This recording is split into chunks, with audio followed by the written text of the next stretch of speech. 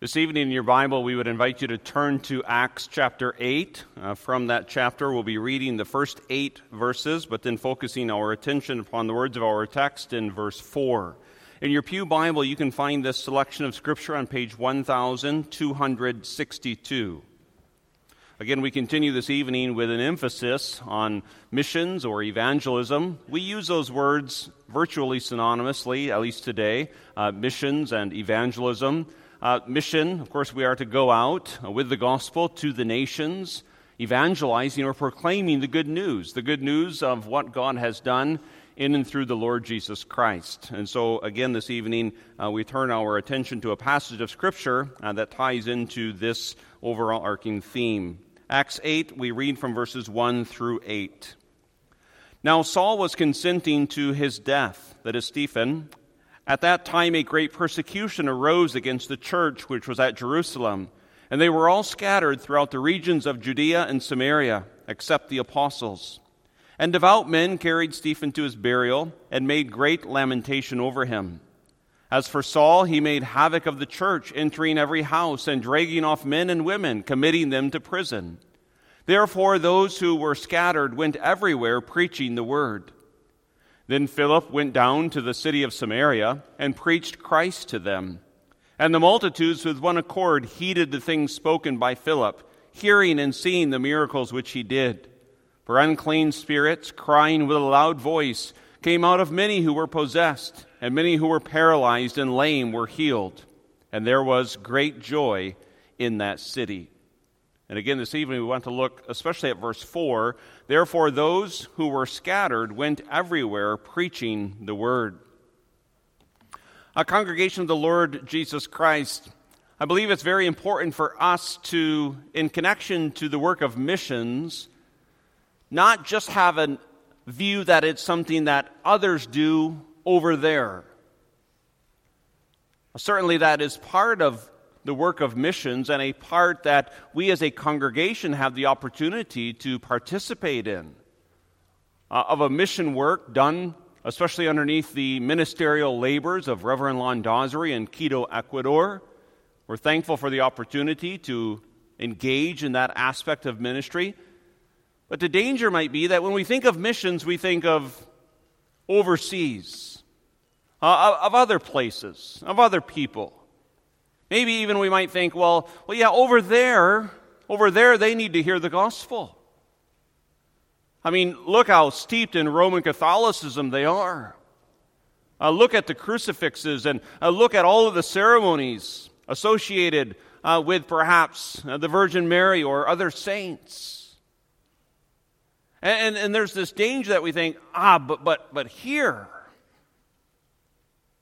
in the Western world, here in the heartland of the United States of America, here in Pella, Iowa, well, here everyone is a Christian.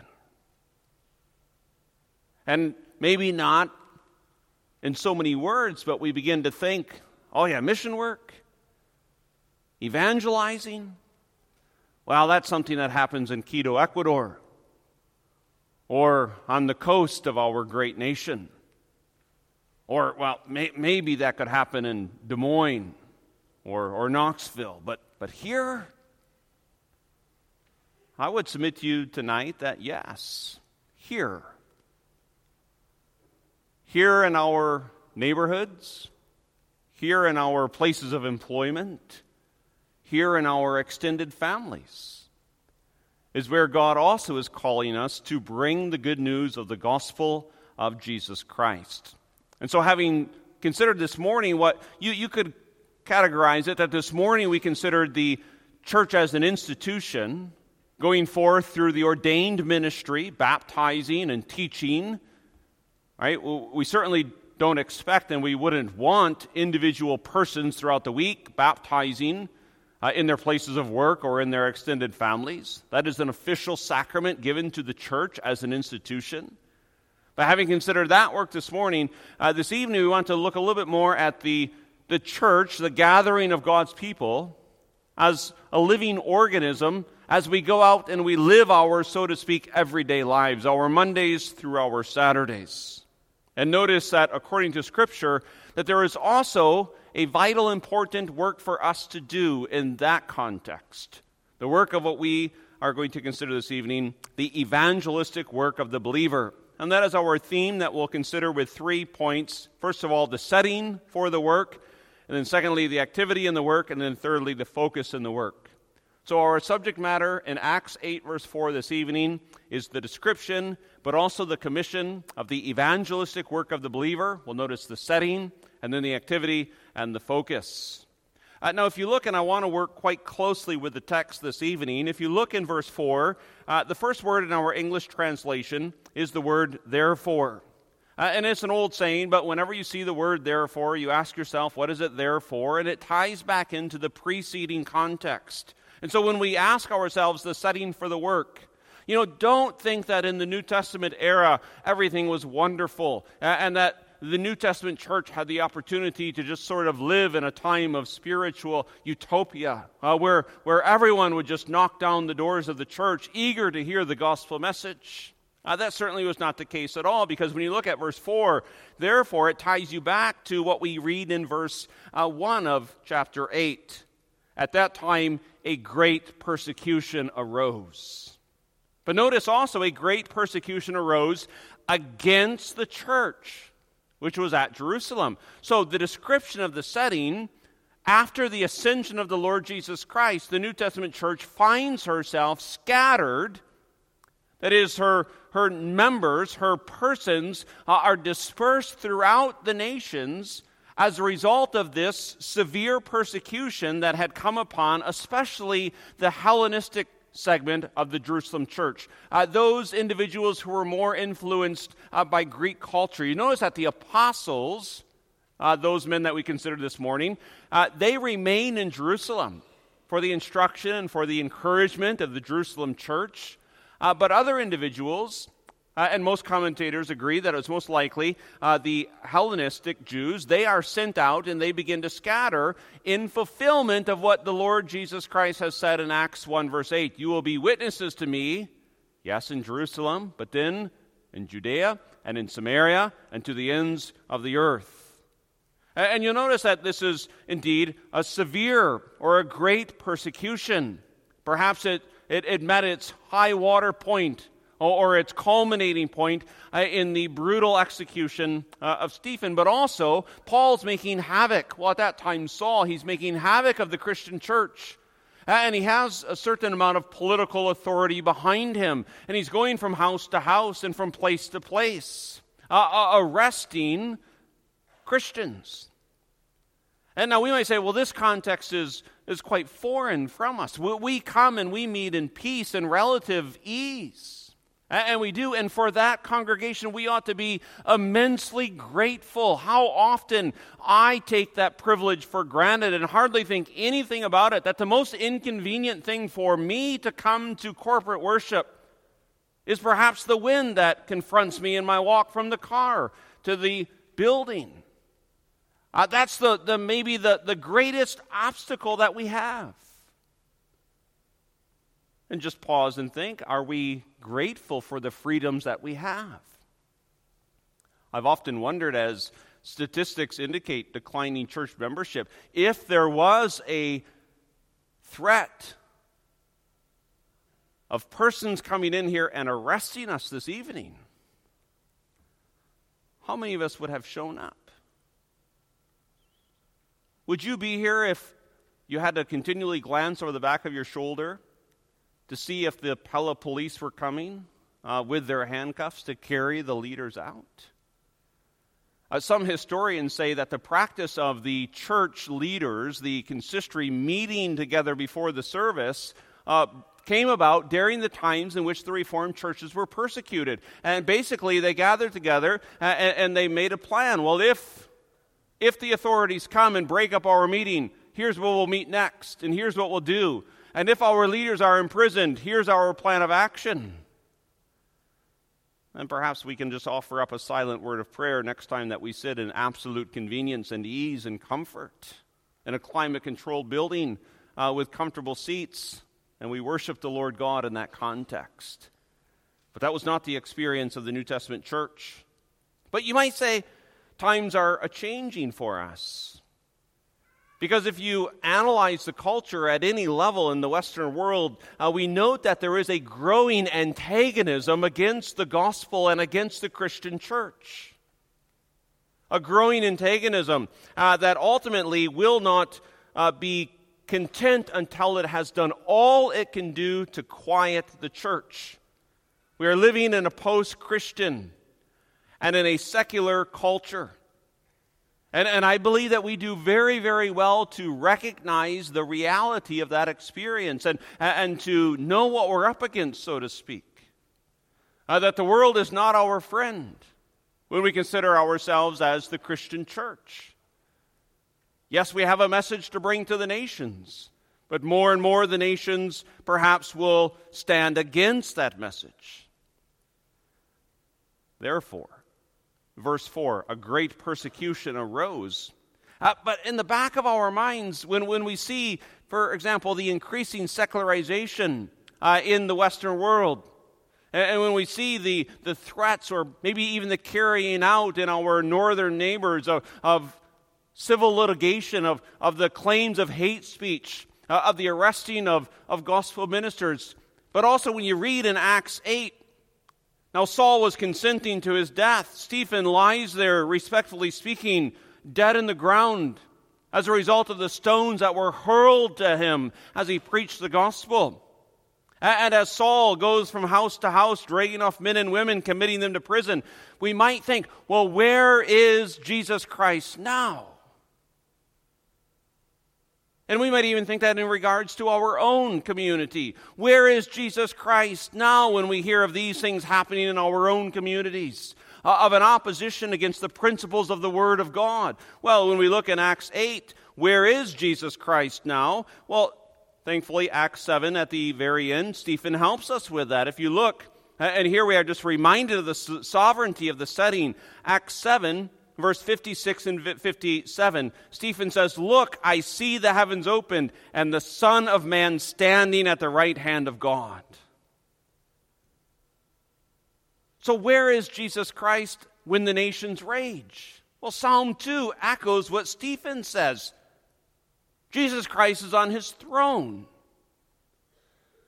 And although our finite minds do not perfectly understand how all of these providences are woven together, the Lord is actually using this persecution to glorify himself by advancing his gospel message. Because of this intense persecution coming upon the early church, it forces, you might say, the church to scatter. But they scatter with a purpose. And as we experience the antagonistic opposition of a secular world, it ought to motivate us to bring our message, to say, you want us to be quiet? Your desire for us to be quiet will actually motivate us to speak. And if you won't let us speak here, then we'll go speak there. And if you continue to hunt us there, then we'll go somewhere else. But wherever we go, we will speak because we know that our sovereign King is on the throne. A congregation, and I say this to myself more pointedly than anyone else because I know my own tendency towards a pessimistic spirit. But our responsibility, our duty is not just to bemoan the sad state of affairs in culture. It's not just to sit here on Sunday morning and Sunday night and say, wow, the world is terrible and it's getting worse. No, our calling, our task is to obey our King's commission and to be about his business in whatever our hands find to do that is lawful and legitimate, but in part to evangelize the nations. So the setting for the work of great persecution arose. Be forewarned that history does repeat itself, but do not be discouraged. Do not be discouraged because we have an activity to engage in, and that we see in our second point. And again, we just simply look in at verse 4. Therefore, those who were scattered, they went everywhere preaching the word. Derek Thomas, a Reformed commentator who has written a commentary on the book of Acts, He describes this activity as every member evangelism. Every member evangelism. And again, you notice the words of the text. Those who were scattered, they went preaching the word. This is both a declarative activity and a comprehensive activity. Now, to be clear, and it is a bit technical, so bear with me, the word used in verse 4 that is translated preaching is a word from which we get evangelizing. Now, you'll notice that Philip in verse 5 also goes and he preaches. Now, Philip had a temporary office, a special office in the church, and the word translated in verse 5, preached, is a different word than verse 4. The word used for Philip is a more official declaration. The word used in verse 4, evangelizing, it just simply means to bring or to announce good news. Just to simply speak good news in an informal setting. And that's why it's such a beautiful word that the Holy Spirit has chosen for Acts 8, verse 4. These individuals, when they were forced out of the comforts of their Jerusalem dwelling places, they went to the surrounding communities, they entered into the villages and the cities, and they then simply declared the good news. Now let that sink in by way of contrast for a moment. Imagine that you are uprooted from your comfortable life here in Pala, and imagine because of the persecution that the local authorities and the religious leaders are bringing upon you, you are forced to pick up your material belongings and to move to the next town, the next city, maybe even the next state, and you arrive there and you set up shop and you begin to converse with individuals as you make your new life. Would you complain, or would you speak good news? And when I ask that question, then I know why I need to hear this sermon. Because I would be tempted to complain. Say, I don't know why I had to move. This is terrible. I don't know what's going on in the world. Things just aren't like they used to be. Remember back when we used to just be able to live our lives in comfort and in ease? The remarkable testimony of God's grace in the early church is that when they were forced to move by way of persecution, they resided in their new communities speaking good news. Well, what kind of good news? And when you ask that question, you see that the focus of the New Testament church, and the New Testament church wasn't perfect by any means. If you ever think the New Testament church was perfect, you can read through the Corinthian correspondence or the Galatian correspondence. But the apostolic church, by and large, was focused upon the person and the work of the Lord Jesus Christ. And that was the good news that the early church brought. When they evangelized, when they talked with their new neighbors and their new co-workers, and when they conversed one with each other, they spoke about Jesus Christ. And congregation, that is always good news. It's always good news to say to your fellow co-worker, Jesus Christ is the Savior. He's the eternal Son of God who in the fullness of time has taken our human nature unto himself. And he came into the world to save sinners, of whom I am chief. Yes, there is a lot of bad news within the world. And it all hinges upon the realities of sin and the consequences of sin. And the brokenness that is a result of sin, living life here under the sun. But there is always this good news, and there's always an opportunity to proclaim the good news. Whether it's Monday, whether it's Wednesday, whether it's Friday, Jesus Christ is the same yesterday, today, and forever.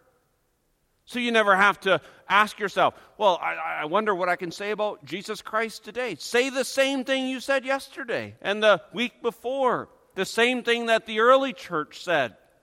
And Philip himself, he illustrates, although he engages in a different type of a preaching, but you'll notice verse 5, then Philip went down to the city of Samaria and preached what? Self-help to the Samaritans? Social evolution? He preached Christ to them.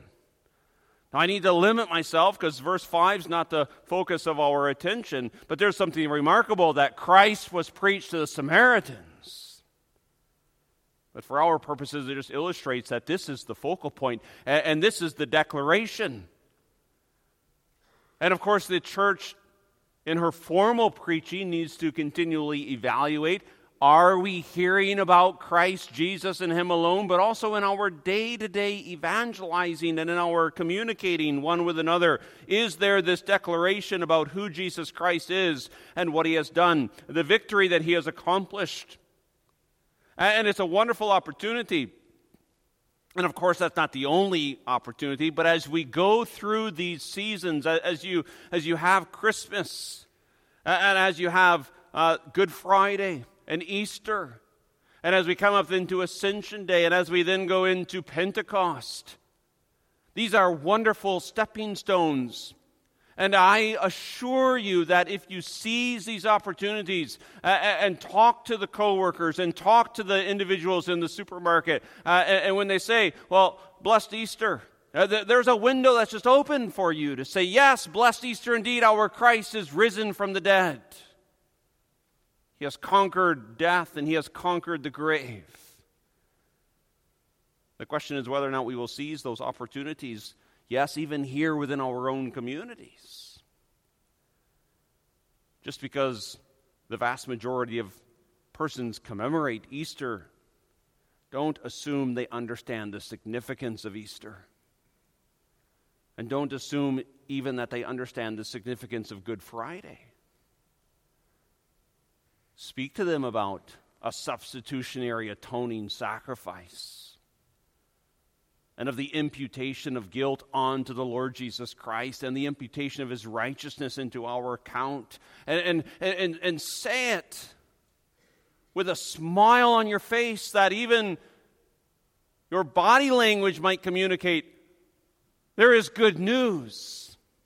And isn't this the message that flows all throughout the New Testament as well as the Old Testament? Think of the angels on the evening of the Incarnation. Good news. I don't know about you, but sometimes I tire of hearing bad news. Yet I'm still sometimes drawn in, and not very often. Maybe I should do this more. Maybe I should do it less. I'll turn on Fox News, and my lovely wife says, why do you even watch it? Turn that off. It's just depressing and discouraging. And it is. And I don't care what news outlet I'm not making an argument for Fox News. It's discouraging because there's a whole lot of bad news. Well, ask yourself the question, who is going to bring good news to the nations? It's you and it's me.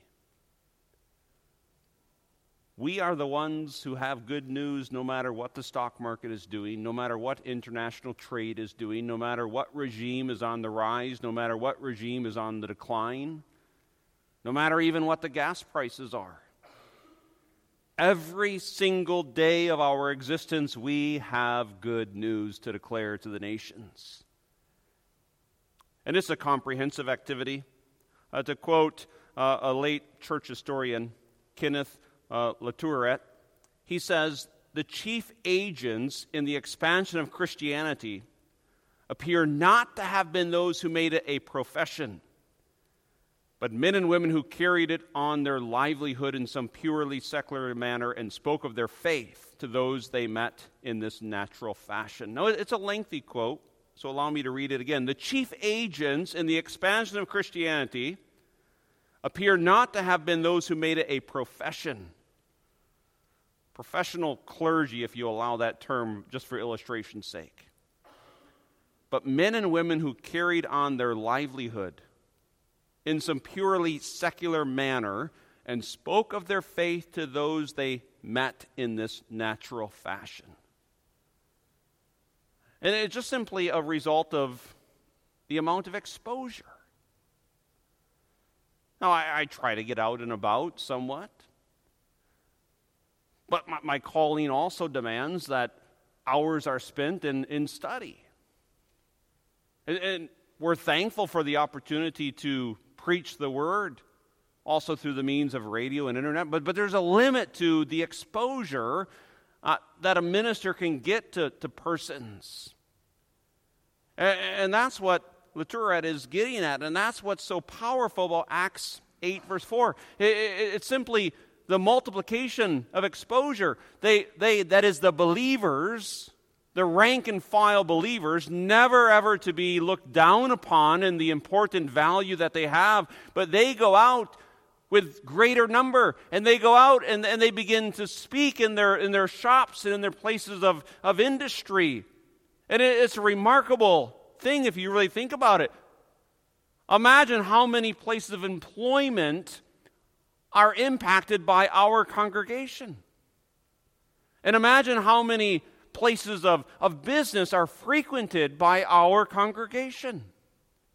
Now, if our evangelism is going to be limited to what we do here on Sunday morning at 9:30 and Sunday morning at 6:30, we're going to have a very limited scope and a very limited influence. But if we come here, in a sense, on the Sabbath day to be spiritually recharged in order to go out there, and as we break up, so to speak, in our own individual organic lives, the one going to his place of employment, the other going to her place of employment, and some maybe shop at Fairway, and some maybe shop at Hy-Vee, and maybe some go to some other grocery store that I'm not privy to. But you notice we then compound in an innumerable way the exposure of this good news.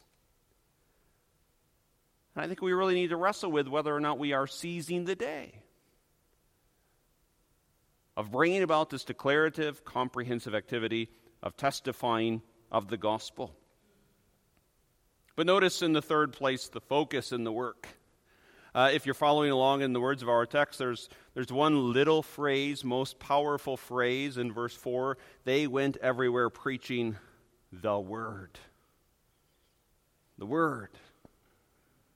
The explanation of the focus, first of all, negatively speaking, there is an ever-present danger to look to various programs, tricks, and novel inventions. Again, Derek Thomas helps us when he says God's church is not dependent upon buildings and stratagems and programs for its survival and growth, but rather people who are committed to the authority of the Word. So much time in the Western world, I believe, by the church is wasted by looking, analyzing, dreaming up innovative new tricks and techniques, all the while the authority of the Word is undermined. These persons who went out scattered, they didn't have advanced training. They didn't have a 10-step success program for how to interact with your neighbor. Think of what they did have. They had Christ. And they had the Word of Christ. Now, a little bit more by way of a positive explanation, the Word of God is a common phrase used throughout the book of Acts. Just within a few pages, you can flip back. You'll see it, for example, in Acts 4, verse 4. There the apostles are preaching, defending themselves before the priests, the captains, and the Sadducees. In verse 4, however, many of those who heard the Word believed. And it runs like a golden thread all throughout the book of Acts, verse 31 of Acts 4. And when they had prayed, the place where they were assembled together was shaken, and they were all filled with the Holy Spirit, and they spoke the word of God with boldness. You can look on the other side of our text in Acts 8, verse 25. So when they had testified and preached the word of the Lord, they returned to Jerusalem, preaching the gospel. And there's a parallelism there between the word and the gospel. Now, of course, in Acts 8, verse 4, the early church did not have the complete canon as we have it with 66 books of the Bible. So this phrase, the word, describes, yes, the scriptural writings that they had in their possession, which would have included the entirety of the Old Testament. But there was the word, the testimony of Jesus Christ himself, preserved by the apostolic instruction. And the early church, they went out, and in a spirit of prayer, but also in a spirit of bold confidence, a bold confidence, again, that just like the Apostle Paul, was not based in and of themselves, but in the Word of God. Because think of it, how am I, how are you, how are we going to march into a culture that is antagonistic against the gospel? And how are we going to respectfully face some of the brightest minds in our Western culture? Individuals who have more degrees than letters than I can even read. How are we going to confront them, and how are we going to bring good news? With our belief in the authority of the Word of God. The Apostle Paul, he didn't march into Mars Hill thinking, oh, I'm the best philosopher of the day. I'll outsmart these guys, no problem. But his soul was stirred within him out of a holy, reverent fear of God. And he had a certain confidence in the Word of God, that Word of God that speaks of the Word, Jesus Christ. And I thought of this even as we say the Apostles' Creed. And I trust that you agree with my sentiment that those 12 sayings, I believe them with all of my being. Why? Because of the testimony of the Word of God.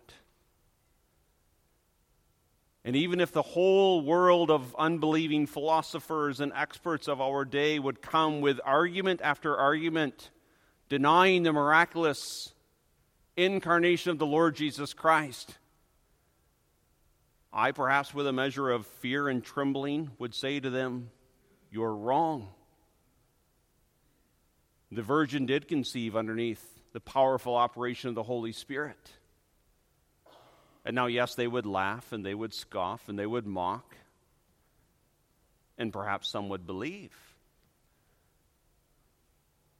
And our neighbors, perhaps, they will come with their arguments. And you young people, especially those of you who are going to be going off to higher education in the colleges and the universities, your professors will laugh. And they will mock. And they will ridicule. They will mock and they will laugh and they will ridicule people such as myself who stand up and say that we believe in the resurrection of the dead. And they will laugh at your elders and catechism teachers who taught you so faithfully that Jesus Christ was incarnate. And they will laugh and they will mock your parents who brought you up in the Christian faith, including instruction in Christian morals. And they'll say, what is this barbaric, antiquated teachings? But if you have confidence in the Word of God, then you'll know every man is a liar, but God is true. And God's Word is truth. Now, of course, all of Scripture is inspired and given by inspiration, but in my experience, there are certain biblical texts that just grip your soul and hold on and will never let you go, and one of them is that proclamation of Jesus Christ. Sanctify them in John 17, verse 17, by your word. He's praying to his Father, and then he says, your word is truth. The New Testament apostolic church in Acts 8 believed that. I trust that we also believe that. And that's the explanation of the focus. Now, two implications, and then we'll wrap it up to a conclusion. If this is true, which you can search out Scripture, and you can find evidence that it is true, the Word of God is authoritative. Then the first implication is that a church that is committed to evangelism will also be a church that is committed to the study of the Word of God. If this here is the sword of the Spirit that we are to use in an apologetic battle to the fulfillment of what Peter says, sanctify the Lord God in your heart and always be ready to give an answer. Part of the way in which we are ready to give an answer is to study the Word of God personally, also corporately, faithfully, in depth. To be an effective evangelist, there has to be a recognition of the authority of the Word of God that produces a diligent study in the Word of God. But also then a confidence. A confidence to let the Word go. To let it go and, figuratively speaking, to step back and see what it accomplishes. As long as I have my senses, I don't think I'll ever forget a minister's conference that I went to. Back to the basics in an annual conference put on in connection with the ministry of Alistair Begg. Maybe I still have it somewhere in the moving boxes, the brochure or the pamphlet for the conference. And on the front were the most encouraging words. The price of the admission for the entire conference was worth it just to see these words printed on a ministerial retreats program.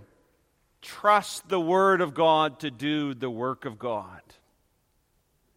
And I say it was the most wonderful words because it's the most liberating concept. I can't change anyone's mind. You can't change anyone's mind. I can't change anyone's heart. You can't change anyone's heart. I can't convince the individual next to me on the assembly line that Jesus Christ is the King of Kings and the Lord of Lords, and you can't either. But the Word of God can. And the Word of God includes these promises. Isaiah 55, verse 10 and 11. For as the rain comes down and the snow from heaven, and they do not return there, but water the earth, and make it bring forth and bud, that it may give seed to the sower and bread to the eater, so shall my word be that which goes forth from my mouth. It shall not return to me void. And then just listen to this. It shall accomplish what I please. That it might, not hopefully it may. It shall accomplish what the Lord pleases, and it shall prosper in the thing for which I sent. So humbly as a church, we have a calling, not just as an institution, to bring the gospel over there to those people, but also to evangelize the good news, to be bearers of good news. And wouldn't it be wonderful if people in our own community said, oh, there comes a member of Covenant Reformed Church. I bet he or she is a bearer of good news. I dare say that sometime in the midst of this day or our interaction, at some point they'll somehow bring in the Lord Jesus Christ. What a wonderful testimony that would be of us as a people. Oh, those covenant people, bearers of good news. Everyone else wants to bemoan the culture and the state of affairs in the world, but these people, they go from place to place, from shop to shop, from interaction to interaction, and they talk about Jesus Christ, who He is and what He has done. And they always ground everything in their Bibles. They seem to be a Bible-loving people. Wouldn't it be a wonderful testimony if people said of us, you know, what settles it for them is the Word of God. If the Word of God says it, they believe it. And if they believe it, you can probably find it in the Word of God.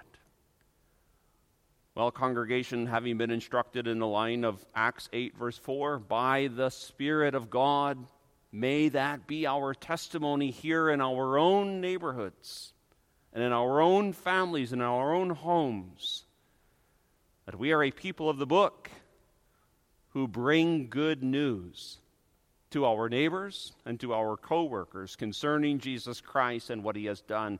Amen. Our Heavenly Father, we rejoice that even in the midst of darkness, we are those who have received the light of your Son, the light of your Word. Father, we ask for forgiveness for the times that we have been so overwhelmed with the bearing of bad news, the times that we have sat in our own circles, so to speak, of despondency and just simply complained. Father, change us where we need changing.